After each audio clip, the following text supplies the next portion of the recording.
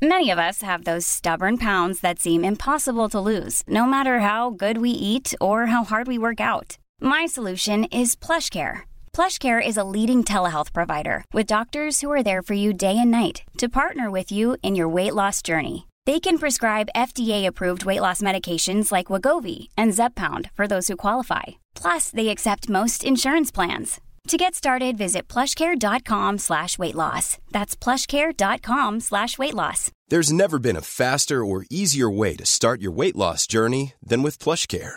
PlushCare accepts most insurance plans and gives you online access to board-certified physicians who can prescribe FDA-approved weight loss medications like Wegovy and Zepbound for those who qualify. Take charge of your health and speak with a board-certified physician about a weight loss plan that's right for you. Get started today at plushcare.com/weightloss. That's plushcare.com/weightloss. plushcare.com/weightloss.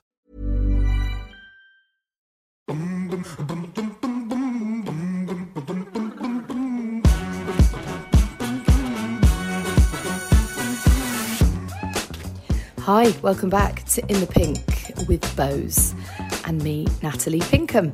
Great to have your company. Thanks for your feedback on Liam Cunningham, a star of the HBO epic fantasy series Game of Thrones and a massive Formula One fan. So great to get his perspective on the sport. And on that theme, we've got a bit of a bumper week when it comes to motorsport because my next guest is someone truly exceptional. Now, I know I bang on about wishing I could have hours talking to every one of my guests, but it couldn't be more true when it comes to this guy. He was born 2 months premature and as a result has cerebral palsy. He has dealt with that condition with incredible tenacity and just an incredible outlook and attitude on what can be achieved with a disability. He also has a multiple world champion for a big brother. I am, of course, talking about Nicholas Hamilton. Now, he's open and honest and kind and endearing, and I thought all those things about him before I did the podcast, but just chatting to him for an hour confirmed that all the more to me. He really is a terrific guy who I know Lewis is incredibly proud of, as are his parents, Anthony and Linda. Now, he talks about some of their maybe slightly unconventional parenting skills as he grew up. Some of the points he made you may feel a bit uncomfortable about, but it's worth bearing in mind that the end justifies the means because he has turned out incredibly well. And you have to say that those fairly tough parenting skills have been a major cause of that. So anyway, I'd love to hear your thoughts. He mentions at one point about them having a policy whereby when he fell over as a kid, they didn't pick him up. They left him to pick himself up. Now, obviously, this goes against every instinct of a parent. I know I'm way too much of a softie to be able to do that, particularly if a child has a disability. But as I say, he is robust, good-humoured, kind, ambitious, tenacious, all the things that you would hope for your child. Anyway, I will stop rambling because it is so much more important to hear from him. So here he is, Nicholas Hamilton. Well, listen, lovely to see you. Thank you for joining us in these crazy times. How have you been coping? Yeah, I've done all right, to be fair. Been very fortunate. I've been spending most of my time at my girlfriend's house, eating all of their food and being around them, which is nice. So it's all about being around people you want to be around. And kept safe. I haven't actually been out for about 2.5 weeks. I'm trying to really stay regimented because the last thing I want is this virus. And if I can help stay off the back of the NHS, then I think it helps everybody. So, trying to stay regimented and looking after myself.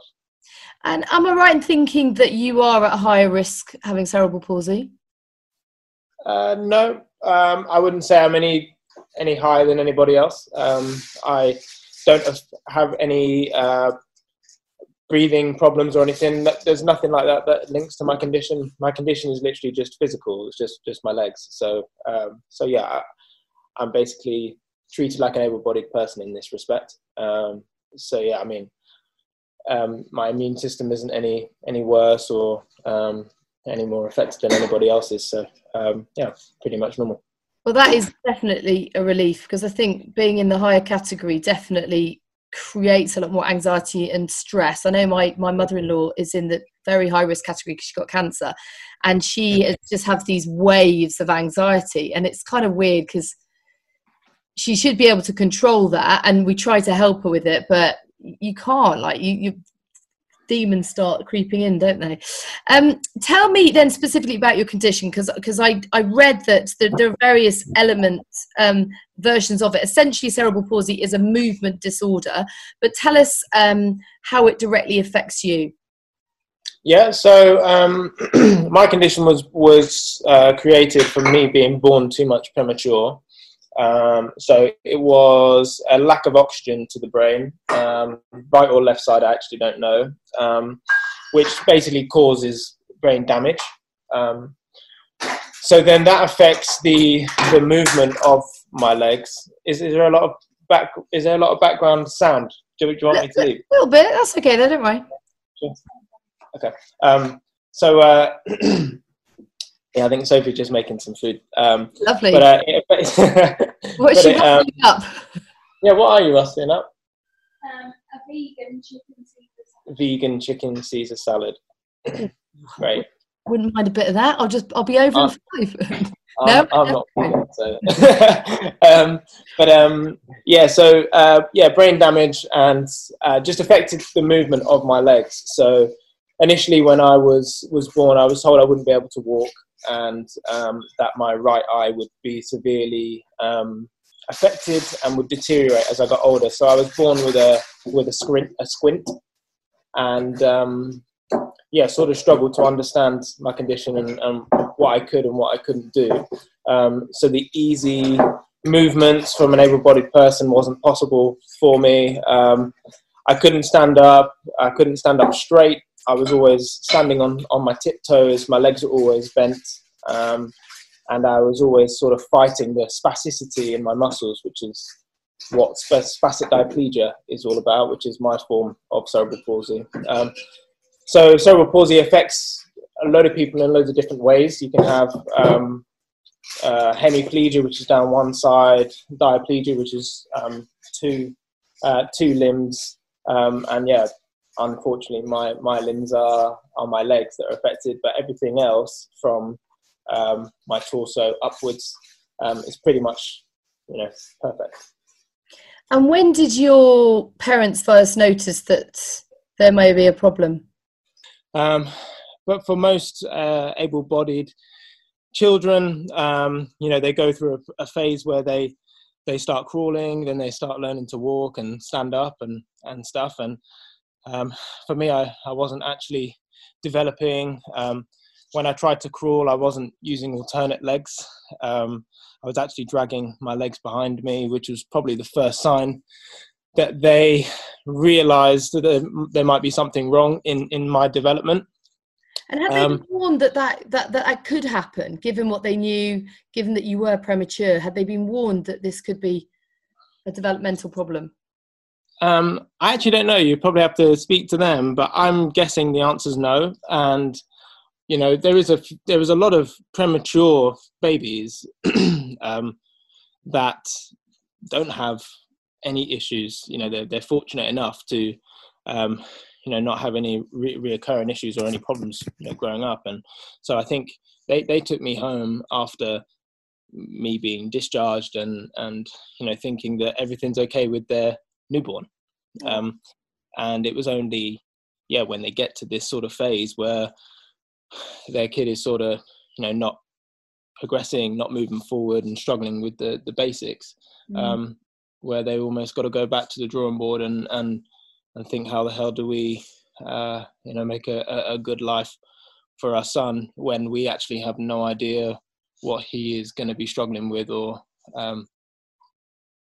what's going to improve him.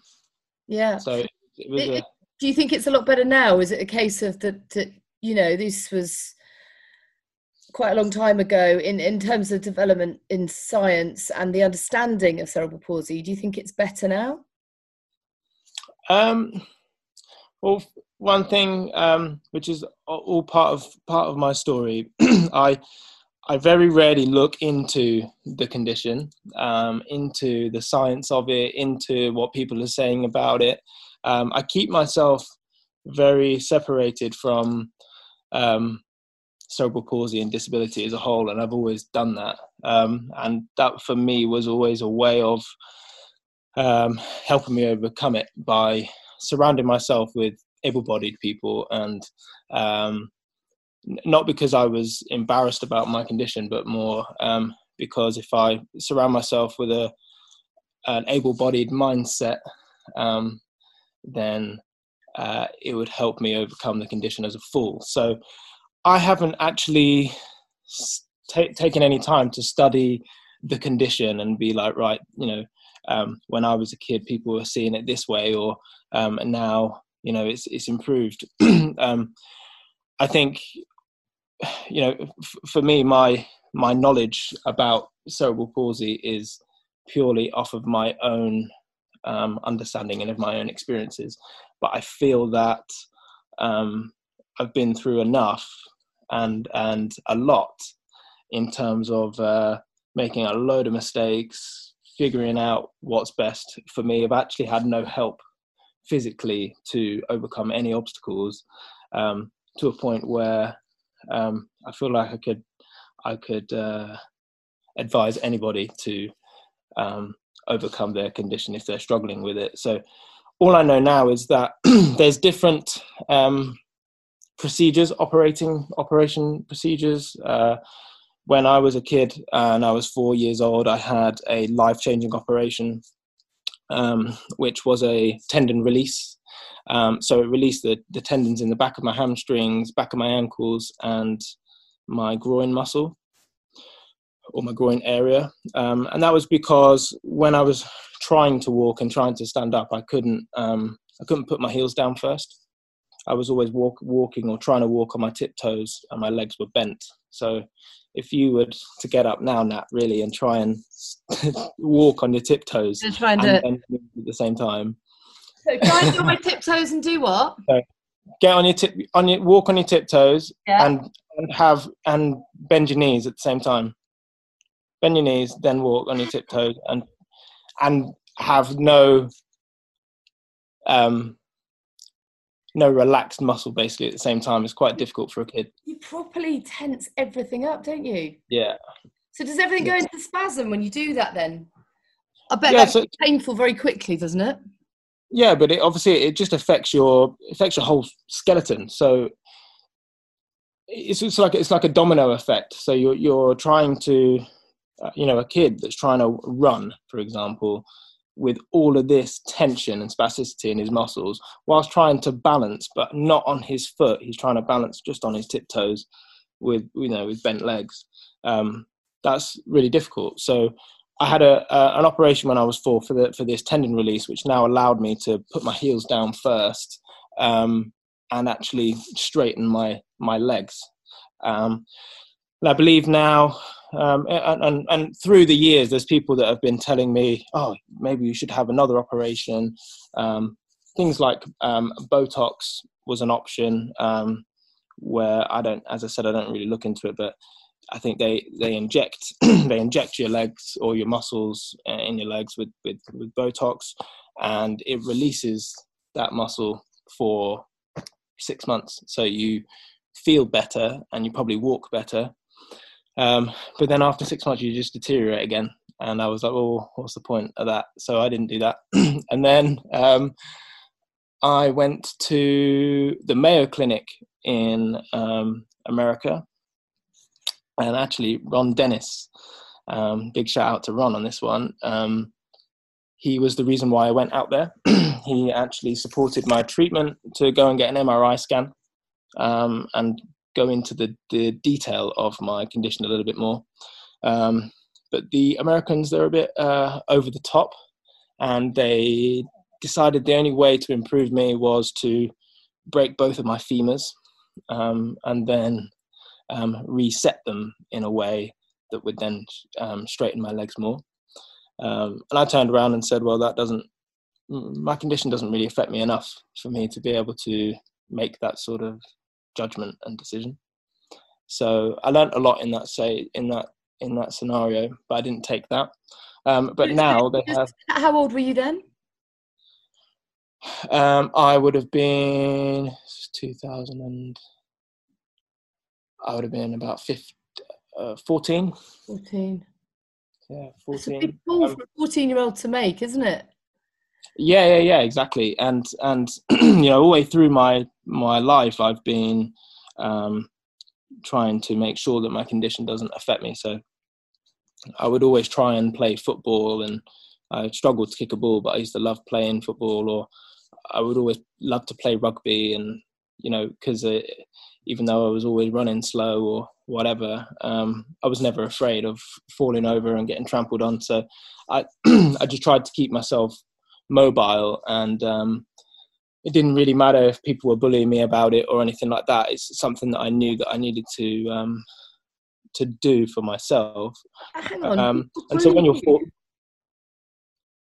yeah, no. Don't gloss over that one. What? Well, first of all, I've completely poo-pooed your structure. I'm sure you had a load of questions you had to ask me, and I'd answer them, but I'm just going off on one as always. I love it. But yeah, I mean, kids are brutal, aren't they? So so there's always a chance of you getting bullied. And I was when I finished primary school, I went into a wheelchair for secondary school, because there was a lot of walking to do, and, you know, carrying the heavy books on your back, on your back, every day, walking from, you know, the science block to the design technology block and to the English block, and having to be there on time is something I never had to deal with when I was in primary school, because you're all in one place for all of your lessons. And so I went into a wheelchair. I thought it was a really good idea. And through that period of time of sort of being in a wheelchair, I was, you know, bullied in that period of time with people pulling me backwards and, you know, leaving me there laughing and walking off, all that sort of stuff. And I just knew in myself that the only way to, you know, continue to get better is to learn everything on my own. And but yeah, to answer your last question, was there's now SDR, which is an operation that cuts the nerves in the spine, that then releases the spasticity of the muscles, so you're less tense and stressed, I would say, when walking. And initially, when I was a kid doing your operation, they only operated on, you know, young people, because it's good to get it early, and then through the growth spurt, you know, they don't tighten up again. Whereas this SDR, it can actually be operated on people that are, you know, 50 odd. So it's still an option for me if I actually wanted to look at it. And I actually was thinking about it like a couple of months ago, but I said, my answer was, well, what if I was to do it and then not be able to race my car? I think that'd be the worst thing ever. So yeah, I mean, we'll come on to your racing career soon, but just to go back to the bullying thing, because it just, you know, riles me, and I'm sure it does many other people listening. How did you deal with it at the time? And were you, I mean, you're clearly a very strong person, and I love the fact that it was a conscious decision of yours growing up not to let your condition define you. Hopefully you've been able to channel all that negative energy of the bullying to something positive, but God, that can't have been easy. Yeah, I mean, well, firstly, my parents are, they're hard nuts. They, especially my dad, for example, he's explaining him like a chocolate fondant hard on the outside, soft in the middle type of character. And he for him, he never wanted me to struggle, and always wanted me to fight my own battles. And he would never give me the easy option or the easy route. And the same with my mum, really. If I sort of fell over, my mum, which is kudos to them, because if your disabled son falls over and he's sort of hurt himself, my mum actually wouldn't come running to pick me up. She would almost let me pick myself up and understand why I fell over, really. And so it was already building my mental strength up around my condition, to where my mum was always like, Nick, stop falling over. Nick, keep your legs straight and keep doing this and keep doing that. And so I had all of this going on, that bullying, when it happened, it was like small fry in comparison. And it was actually my brother that I went to when I first started struggling, thinking, Lewis, what do I do? Got these kids now, just taking the mick out of me, being in my wheelchair. And his answer was that I just need to continue to be myself. And he said, well, if people are laughing at this wheelchair that you're in, for example, why don't we make it cool and do some cool things in it? So he taught me how to do wheelies and stuff in the wheelchair, and I almost became like a Tony Hawk the skateboarder. I sort of became that in my wheelchair. I started jumping stairs and stuff, and trying to be cool in that way, and that sort of just helped me through it. But then I realized that these bullies, they're just bullies. They're not really anybody that you should sort of worry about, and they're not going to be in my life forever. So it's just how you sort of deal with it. But for me, it was a character building moment. So I'm glad I went through it. Amazing. Sounds like your mum had a real shift. You mentioned to me earlier that there was a time where she blamed herself for your condition, that if there's something she could have done differently in her pregnancy. It sounds like she's been on a journey of her own to be able, because God, she must have had to fight every instinct in her not to rush and pick you up. You do that with an able-bodied kid, let alone, and that must have been tough. So she's gone on her own journey through all of this. 100%.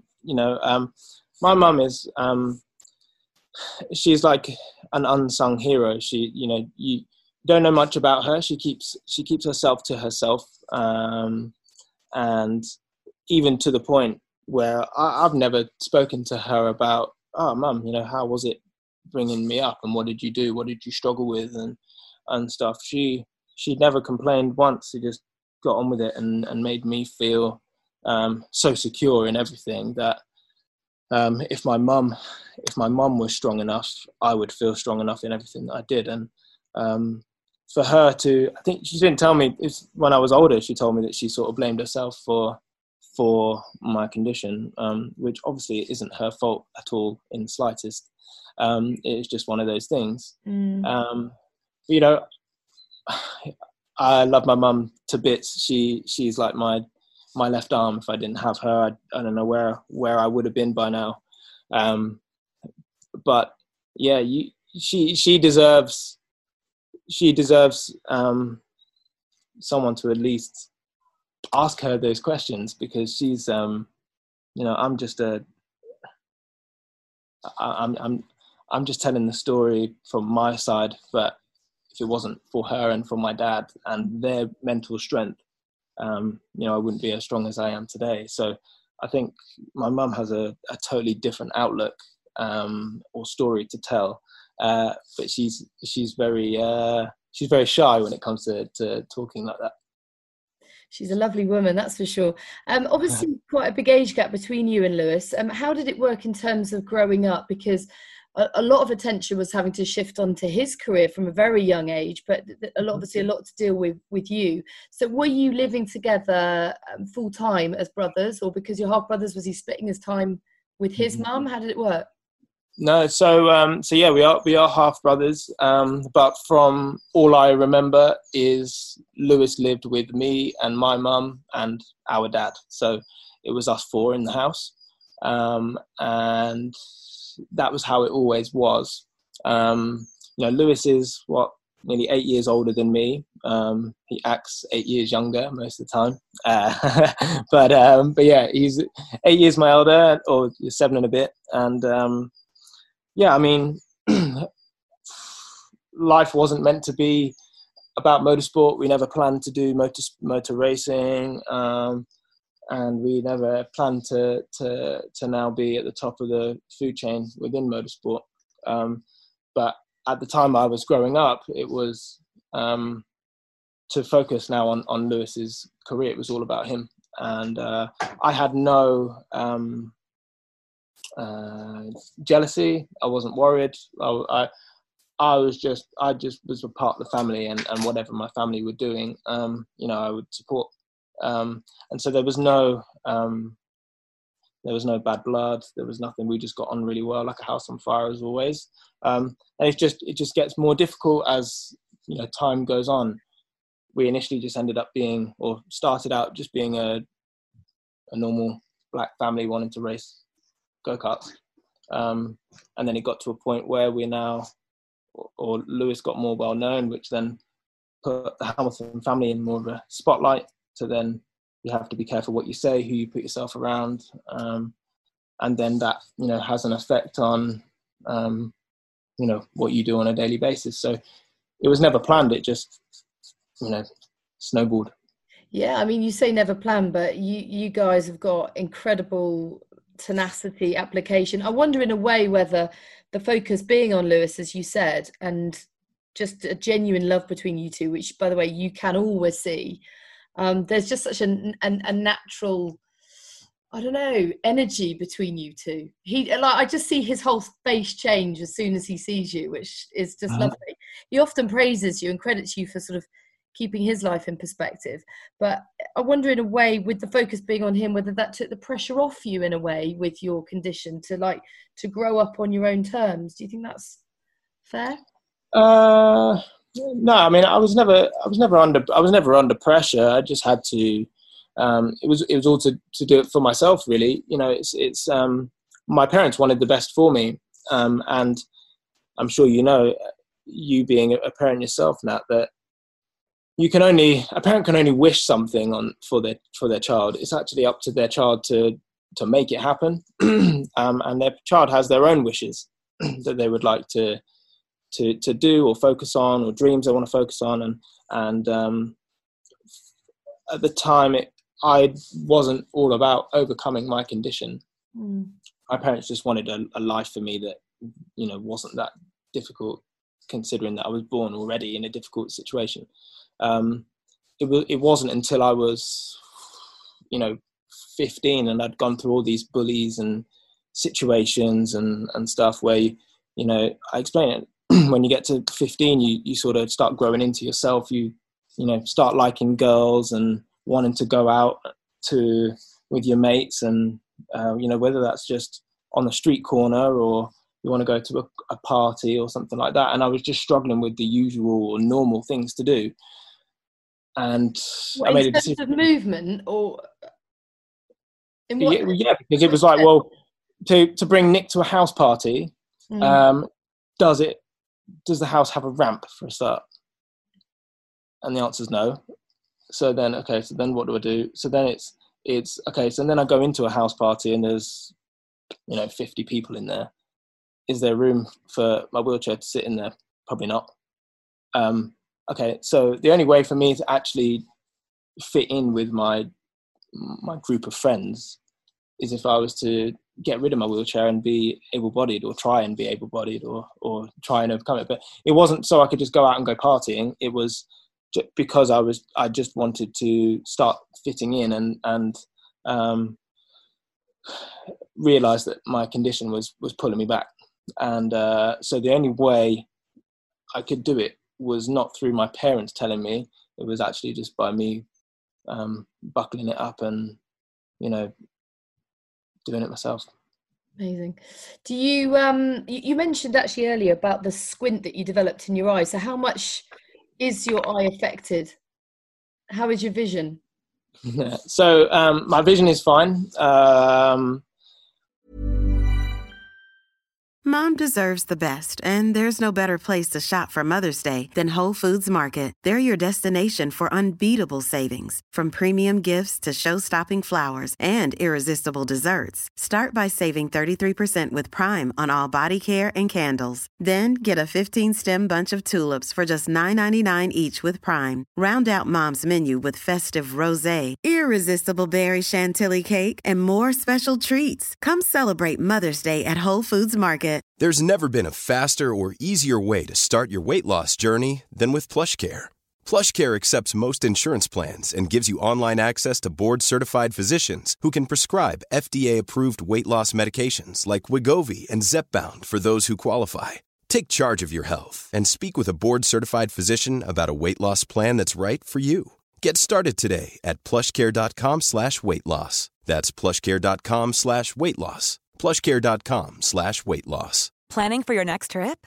Elevate your travel style with Quince. Quince has all the jet-setting essentials you'll want for your next getaway, like European linen, premium luggage options, buttery soft Italian leather bags, and so much more. And is all priced at 50 to 80% less than similar brands. Plus, Quince only works with factories that use safe and ethical manufacturing practices. Pack your bags with high-quality essentials you'll be wearing for vacations to come with Quince. Go to quince.com/pack for free shipping and 365-day returns. The easiest way to explain it is my right eye's there. I just don't use it. I just realised I don't use it. I naturally use my left eye, and realise that I only use my right eye when I want to look to the right. But the vision in it is totally fine and as good as my left. It's just a lazy eye, and only lazy because I guess I don't use it. And when I was a kid, my parents put an eye patch on my left eye so that I could only use my right eye and try and strengthen it up. But as you're a kid and you start growing up, you take it off, and you don't want to look like a pirate, so you take it off. Yeah, so it only became a problem when I wanted to start racing cars, really, through my eyesight and condition generally. But my right eye, I don't even really notice I have it. It's just you only notice it more when I'm tired or having a picture taken. My eyes aren't always straight, or my left eye will be looking at you, but my right eye won't be. I find it interesting that there are so many varying degrees of cerebral palsy. I've got a friend who's got 11-year-old boys, because it can happen when you have twins. One is severely affected, and one is just every so often, like maybe when he gets more tired, you can see it in his walking.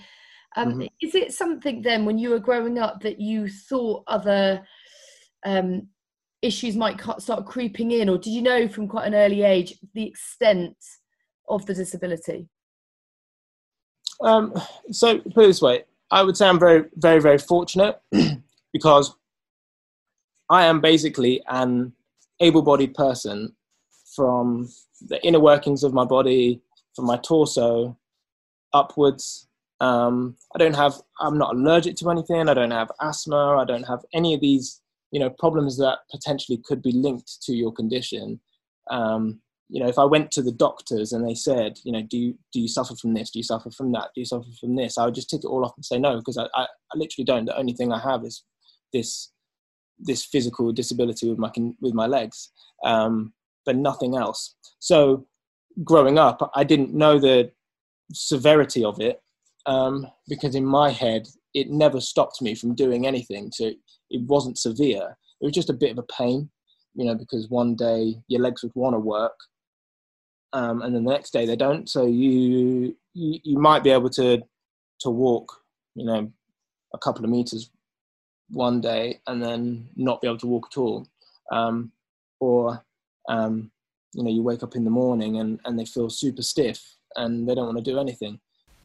Okay, time for Bose's handy tips about how we can all cope a bit better over the next few weeks and potentially months under lockdown.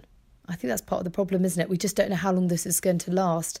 And that lack of control over our own lives can let anxiety creep in.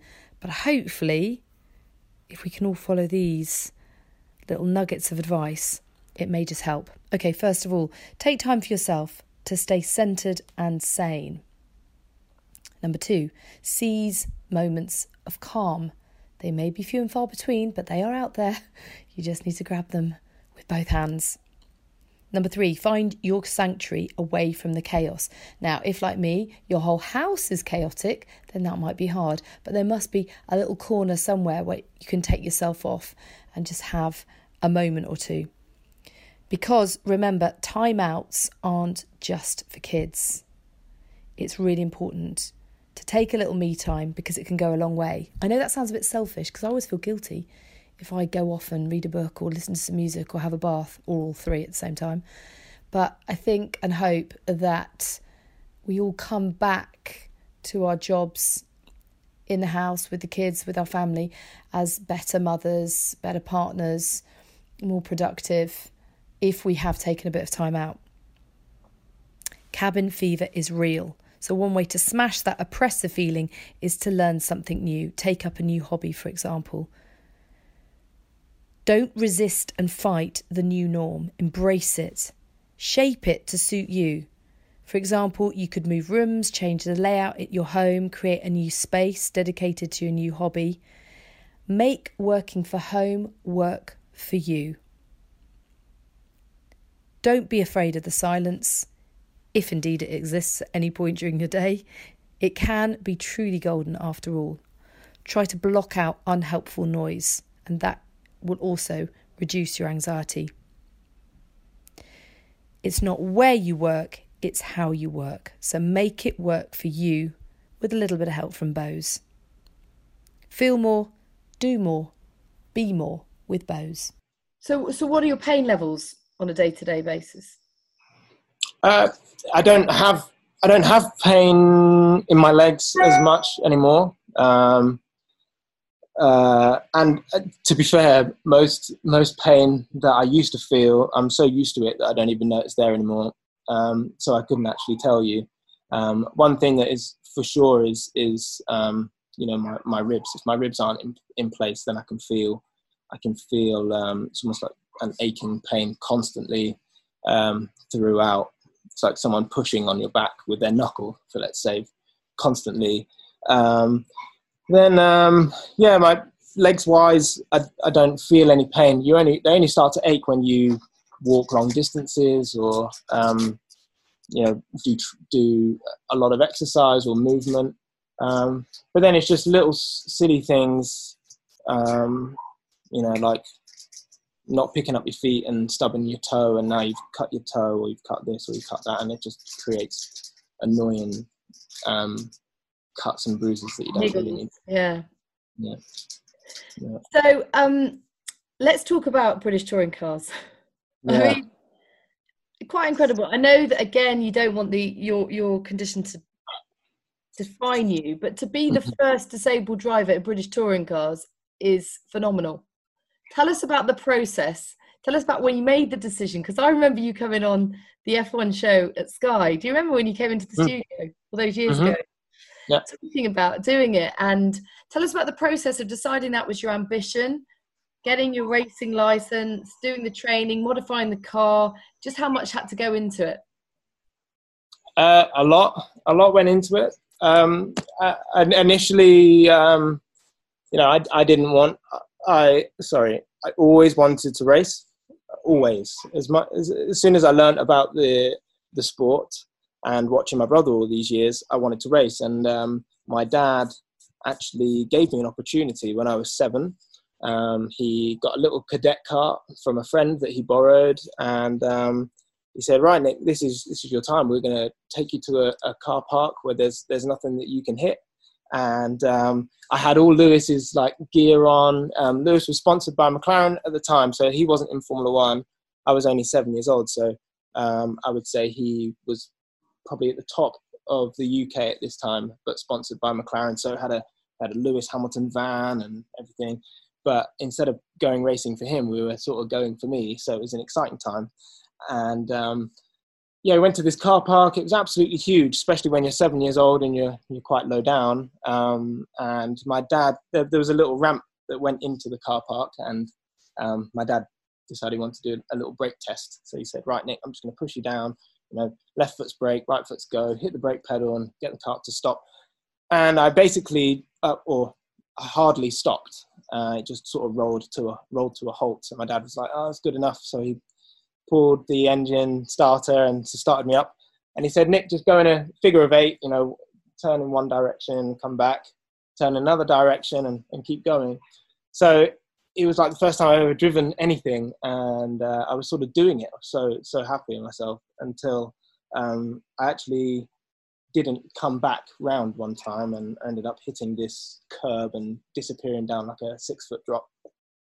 And it was because I couldn't brake, which my dad would have noticed if he had done the brake test properly. But it's because the brake pedal is so much harder or stiffer than the accelerator. And my legs weren't developed enough to be able to hit that brake pedal. So I ended up disappearing down this drop, and I had 6 inches of water, but my engine was still running. Fortunately, I was, the right way up, and everything was still okay. But that was it. It was no racing for me. Was your mum there at the time? Yeah, mum was there too. Crazy. Yeah, hair was all over the place. She was crapping herself.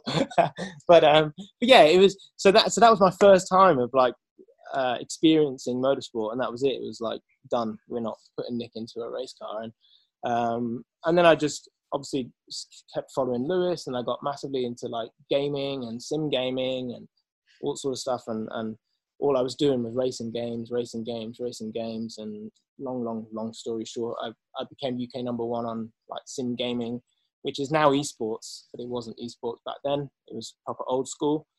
And then my dad, decided to put me in Clio Cup and stuff. I don't know how much detail you want me to go into that, but it was I never knew I would ever be able to drive a road car, let alone a race car. So when my dad said, you're in the Clio Cup, it's a step down from British touring cars, and I hadn't done karting or anything like that. And the first thing was being able to be strong enough to hit that brake pedal, and accelerate within tenths of a second. So when I started training, my legs weren't strong enough to even push 20 kilos on a leg press. So I didn't know how the hell I was going to be able to push a brake pedal of a race car, even a Clio Cup car.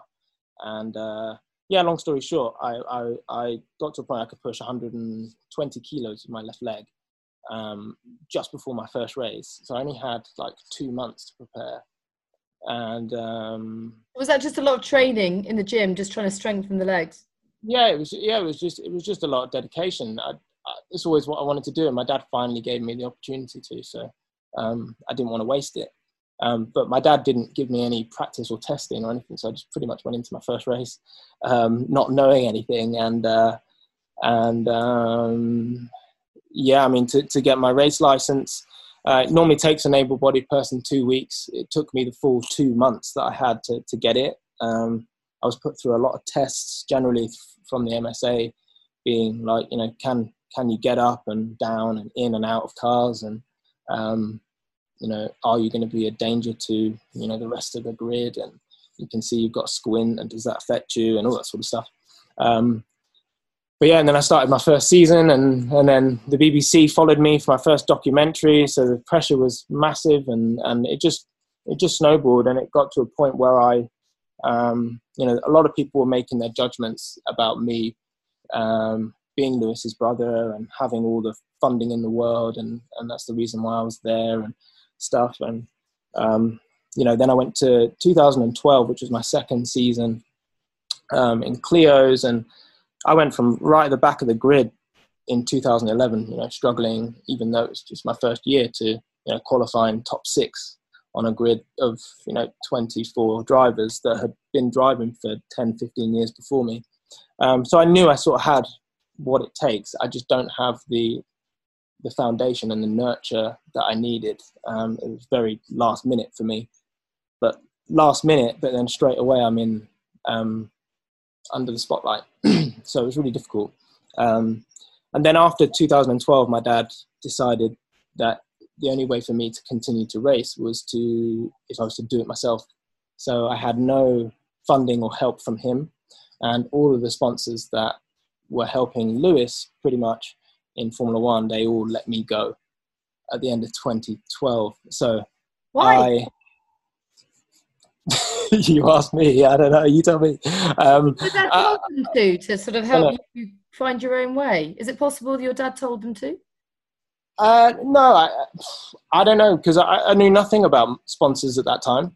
I knew nothing about sponsors. All I wanted to do was race my car. So I didn't think about the money that was involved in it and what it actually took to get me there. I just drove, but I didn't waste it. Like, I appreciated it. I didn't understand the sponsor side of things. So, I had really, really good sponsors, Vodafone and Reebok and Tag Heuer, and they're all sponsors of Lewis's. But so then after 2012, I went from, feeling like I was a racing driver for 2 years to absolutely nothing.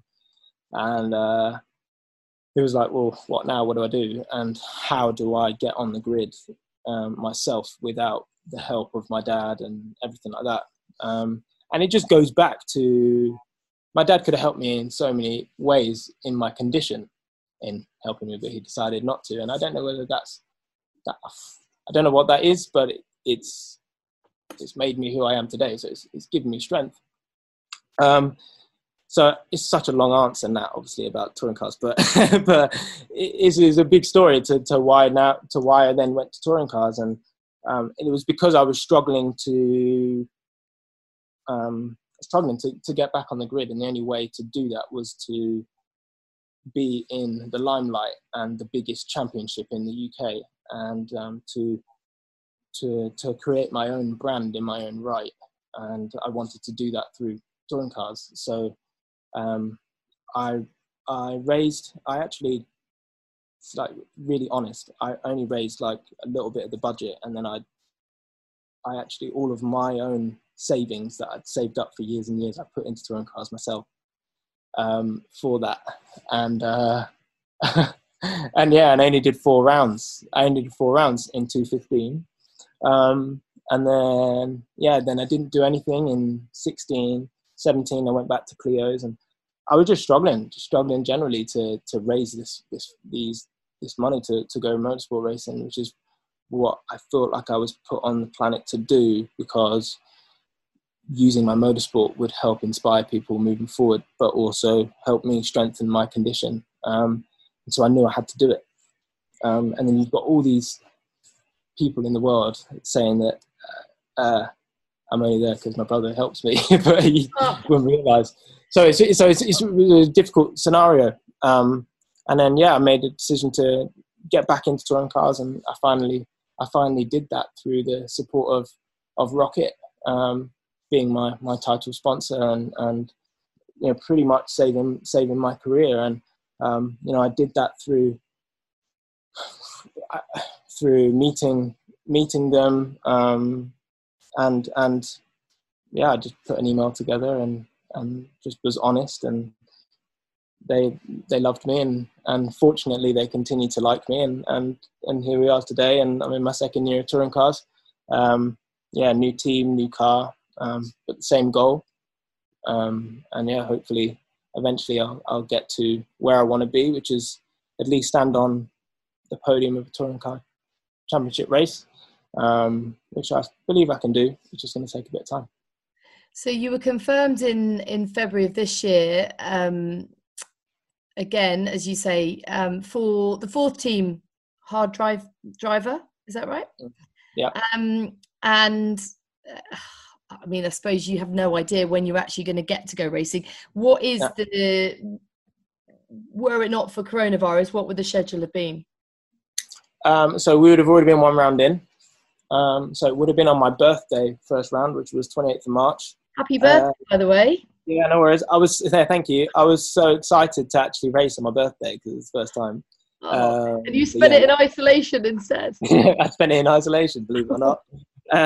So yeah, it was on my birthday, and then the second round would have been this weekend coming at Brands Indy.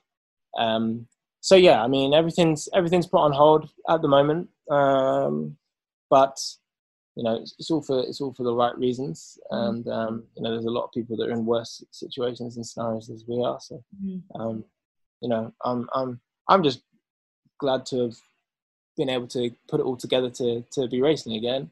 I just want to make sure that I sort of make the most of it this year. But British Touring Car Championship's so tough, so difficult. So many good drivers on the grid, and the cars are so close.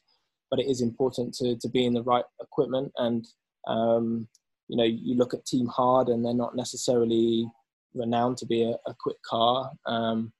But I have a lot of belief in them as a team. I think they have a lot of potential to really grow and be a top team, and that's why I agreed to sign with them this year. I have very loyal partners, and I believe I'm an honest individual. So if I remain honest and decent, hopefully people will treat me the same, and help me on my journey to achieve what I want to achieve. But yeah, I mean, without my motorsport, my condition wouldn't be as strong as it is today, and I don't think my mentality wouldn't be as strong as it is today. So that's why my motorsport means so much to me, because it gives me a reason to get up in the morning. Because if I sort of didn't really have that, I really didn't know what I'd focus on.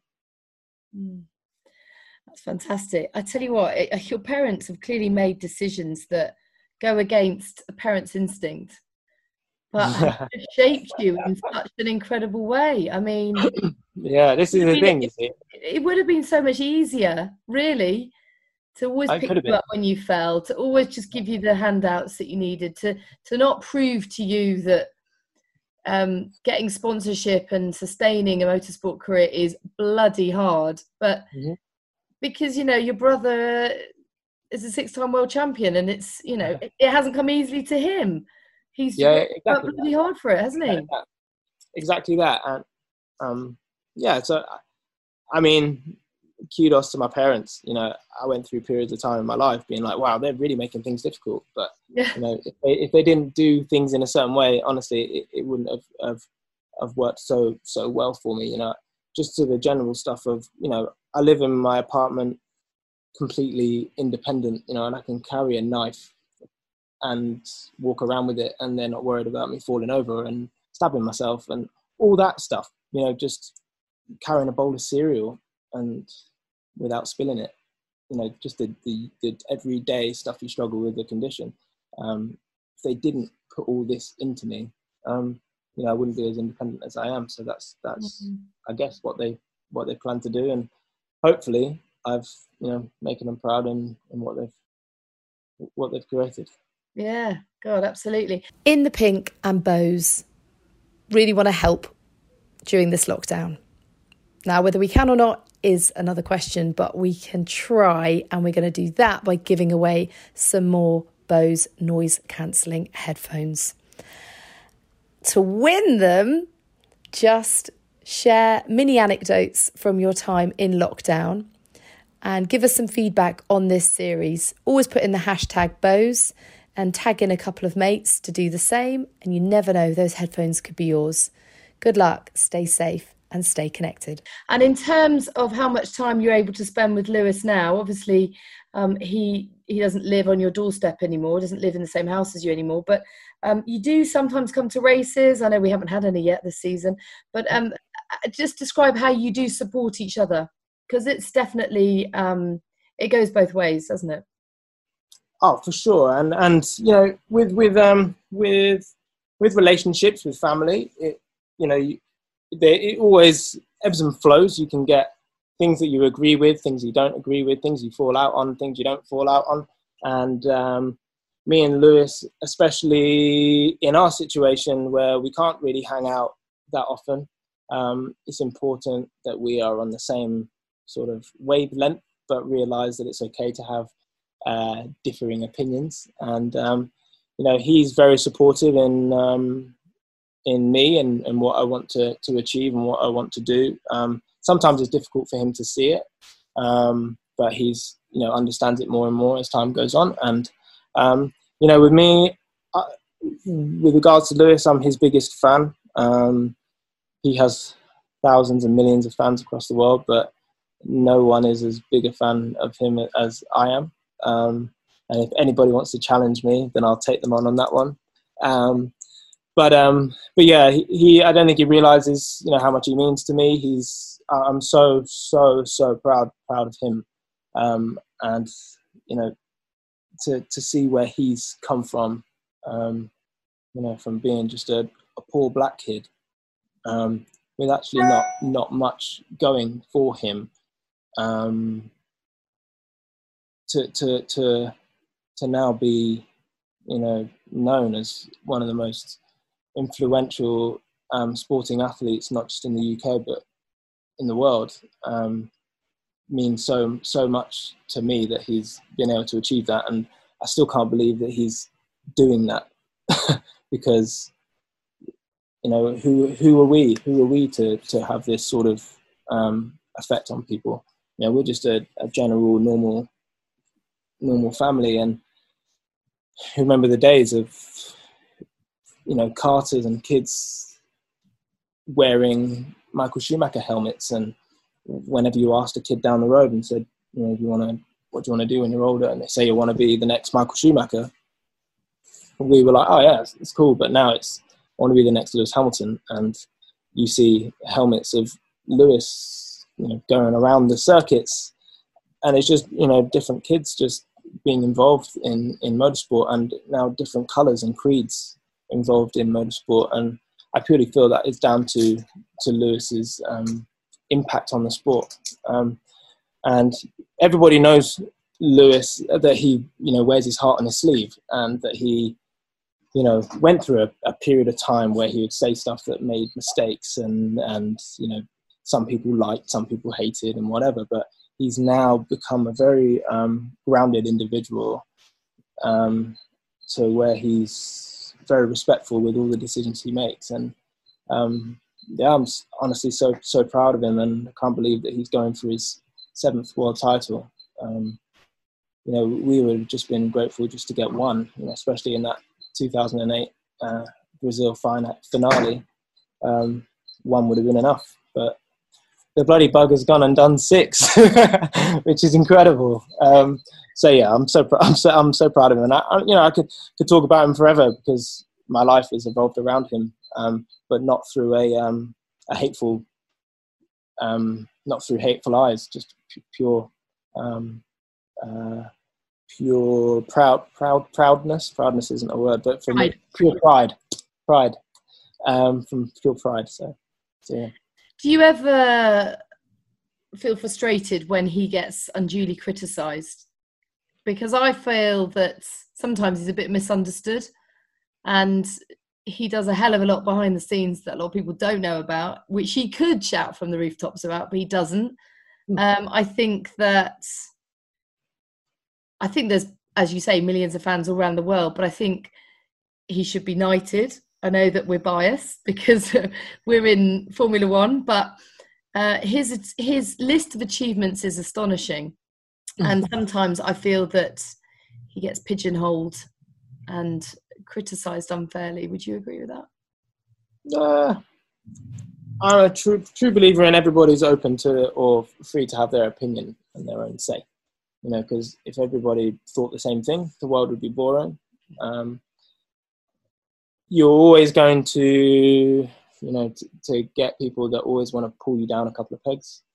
And that is, sometimes it could be true, and you can applaud them for that. And then other areas or reasons could be just purely, unjust and not really deserved. And I get just the same, so going into touring cars, for example, I get signed for a team and people have a go at me for it. So it's just the way the world is. And I think it doesn't actually matter how successful you are or not. People are always going to try and pull you down if they feel that they need to. So Lewis, or with Lewis, you know, he only needs to stay true to himself, and he knows he's not done everything perfect, and it's impossible to do that because no one is perfect, and especially in his world, you know, everything he does as soon as he walks out of the front door, you know, he can be criticized for it, but he's learned how to deal with that, and he's become very strong in knowing what is right and what is wrong, I trust him so much and believe him so much with what he does, or believe in him so much in what he does, that I'm not worried about it. And if people want to, you know, put him down about certain things, then that's their choice. We just know who we are, and deep down I know who he is. And all these guys that you know, want to spring negativity on us and the Hamilton family as a whole, my answer is, well, they don't know where we've come from to be where we are today. So that's all we need to keep in ourselves and be proud of ourselves. And we're not actually doing it for anybody else but ourselves, to be fair. Lewis is racing for himself, and he wanted to make achievements, and he wanted to you know, focus on his goal, and he wasn't expecting the fame from it. He just wanted to put it. And I guess you're right, it does come with the territory, unfortunately. There's that level of scrutiny, and it's just a shame. I mean, I suppose you just always have to remind yourself it's a projection of others when they get critical. Back to you, where now for you? And as you say, you have come a long way. Whether you and your brother meant to or not, you are both role models in your different ways, and that's incredible. And as you say, you've had a lot of adversity along the way. So what is next for you? What are your goals? If we're doing another podcast in a year's time, what do you want to be talking about? In a year's time, well, my first port of call was always to have a sustainable motorsport career. Was my thing. I really believe I have what it takes to you know, to be running, you know, in the good positions and getting good results within British touring cars. And I did that last year from my first race at Brands Hatch. You know, I hadn't driven the car in the wet, for example, before, and I had a goal of being in the top 20 out of 30. We know it's so hard to even get in the top 20 in touring cars. And I qualified top rookie, and I went from 20th to 11th in the first couple of corners, and I was in the mix.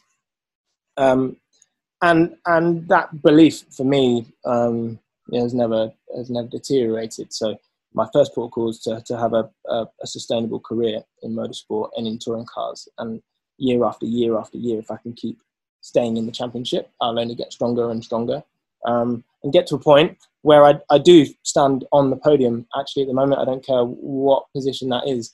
I think it would be hilarious, the fact that I wouldn't actually be able to get up on the podium, and that I would have to ask for a helping hand from the guy that I'd just beaten to get up there or something. But that was really... I want to see. Yeah, just, oh, sorry, bud, do you mind just helping me up to the top step? That'd be really, really helpful, because I actually can't get up there. But yeah, so that's my first port of call, and so my life completely revolves around my motorsport.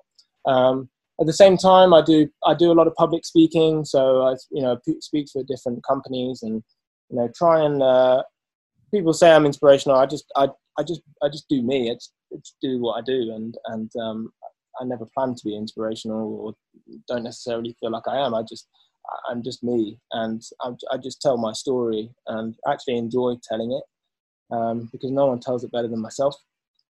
And I'm sort of proud of what I've achieved. But yeah, I mean, in terms of my motorsport career, there's so much more I want to do, and I don't feel like I've achieved nowhere near enough, and pretty much haven't achieved a lot. I would say that's me being critical about myself, but a lot in my motorsport career. So I want to really now continue to develop myself, so that this time next year, when we do have a podcast, I can tell you that I had some decent results, and that I'm signed for the year after, and the year after that, and I've got something to focus on because I'll only get stronger. What about esports? You could take part in this championship that's running at the moment. You'd beat them all, wouldn't you? Yeah, well, I actually did the virtual, the first round of the virtual esports in Bahrain. Yeah, and that was fun. It was just a bit carnage. And that's the thing. Herbert's fault, wasn't it, that it became carnage? Yeah, he cut the whole first corner, so he went from like back of the grid to P1. But good for him. Yeah, I mean, esports is obviously, especially at a time like this, is really picking up. And the guys that are on it, they're very, very good. They're very good. Like, and in some cases, it's like harder than driving in real life, because it's not 100% realistic, and so your mindset changes a little bit. So Johnny Herbert wouldn't have been cutting chicane in when he was back in his Formula 1 days, but you can get away with it in a game because there's no fear factor attached to it, or any financial problems or anything that could, if you make a mistake or take the guy out next to you, there's so much at risk in real life. But it's a great way to keep everybody sane within motorsport who is in quarantine right now. So I never say no to it. Well, look, Nick, you enjoy telling your story. I've certainly enjoyed listening to it. Thank you so much for your time. You're a legend. No worries. Did you learn anything more than obviously we've known each other for a while? Yeah, I learned loads more, but I just think I don't know, I just get a greater sense of who you are as a person. You just speak so openly and honestly. It's lovely to hear. And I love sort of imagining and piecing together your childhood and the influence your parents and Lewis have been on you, which is phenomenal because, as you say, you are as you are because of all of that. Yeah, and my last thing is probably my brother never let me win anything. So, yeah, if it was a running race or anything like that, he would always pretend that I was getting close to beating him, but then he would beat me at the end always. So it was always, Nick, you need to keep pushing, keep striving, keep pushing, keep striving, and yeah, it's just built up into my mentality to continue doing what I'm doing. So that's why I never give up. Amazing. Well, you are an inspiration, whether you mean to be or not. So thank you. No worries. Thanks so much. Thank you so much, Nick. Thank you for your time. Thank you for sharing your story. Now, if I'm completely honest, it's a story that I thought I already knew, but it wasn't until I heard him put it into his own words that I think I fully appreciated and respected all that he's gone through and continues to go through in pursuit of his dream. And it's interesting because it gives context to Lewis's achievements as well. It gives a kind of framework of understanding as to all the sacrifices the Hamilton family have had to make over the years and the decisions, often hard ones, that they've taken in order to fully realise that dream as a family. So, yeah, fantastic stuff and a brilliant insight into the world according to Hamilton. And we've got another Formula One friend coming up later this week, a guy called Matt Bishop, who may not be a household name, but he's certainly someone that has been right at the centre of all things Formula One for many, many years, and he now works for the W Series. He's got some great anecdotes to share with you on In the Pink, so that is coming later this week. Don't forget, you can still win those Bose noise cancelling headphones, which quite frankly we could all do with at the moment. So just give us a bit of an insight into your life under lockdown and with the hashtag Bose, and you could be winning those headphones. But for now, thank you so much for your company. It's been great to have you, and we'll speak again soon. Stay home, stay safe, and stay connected.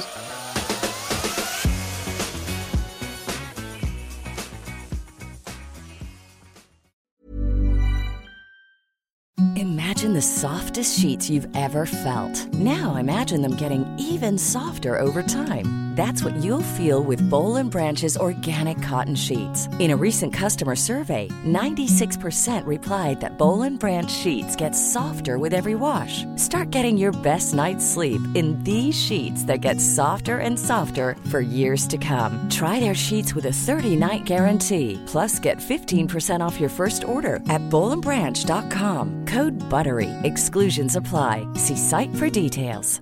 Even when we're on a budget, we still deserve nice things. Quince is a place to scoop up stunning high-end goods for 50 to 80% less than similar brands. They have buttery soft cashmere sweaters starting at $50, luxurious Italian leather bags, and so much more. Plus, Quince only works with factories that use safe, ethical, and responsible manufacturing. Get the high-end goods you'll love without the high price tag with Quince. Go to quince.com/style for free shipping and 365-day returns.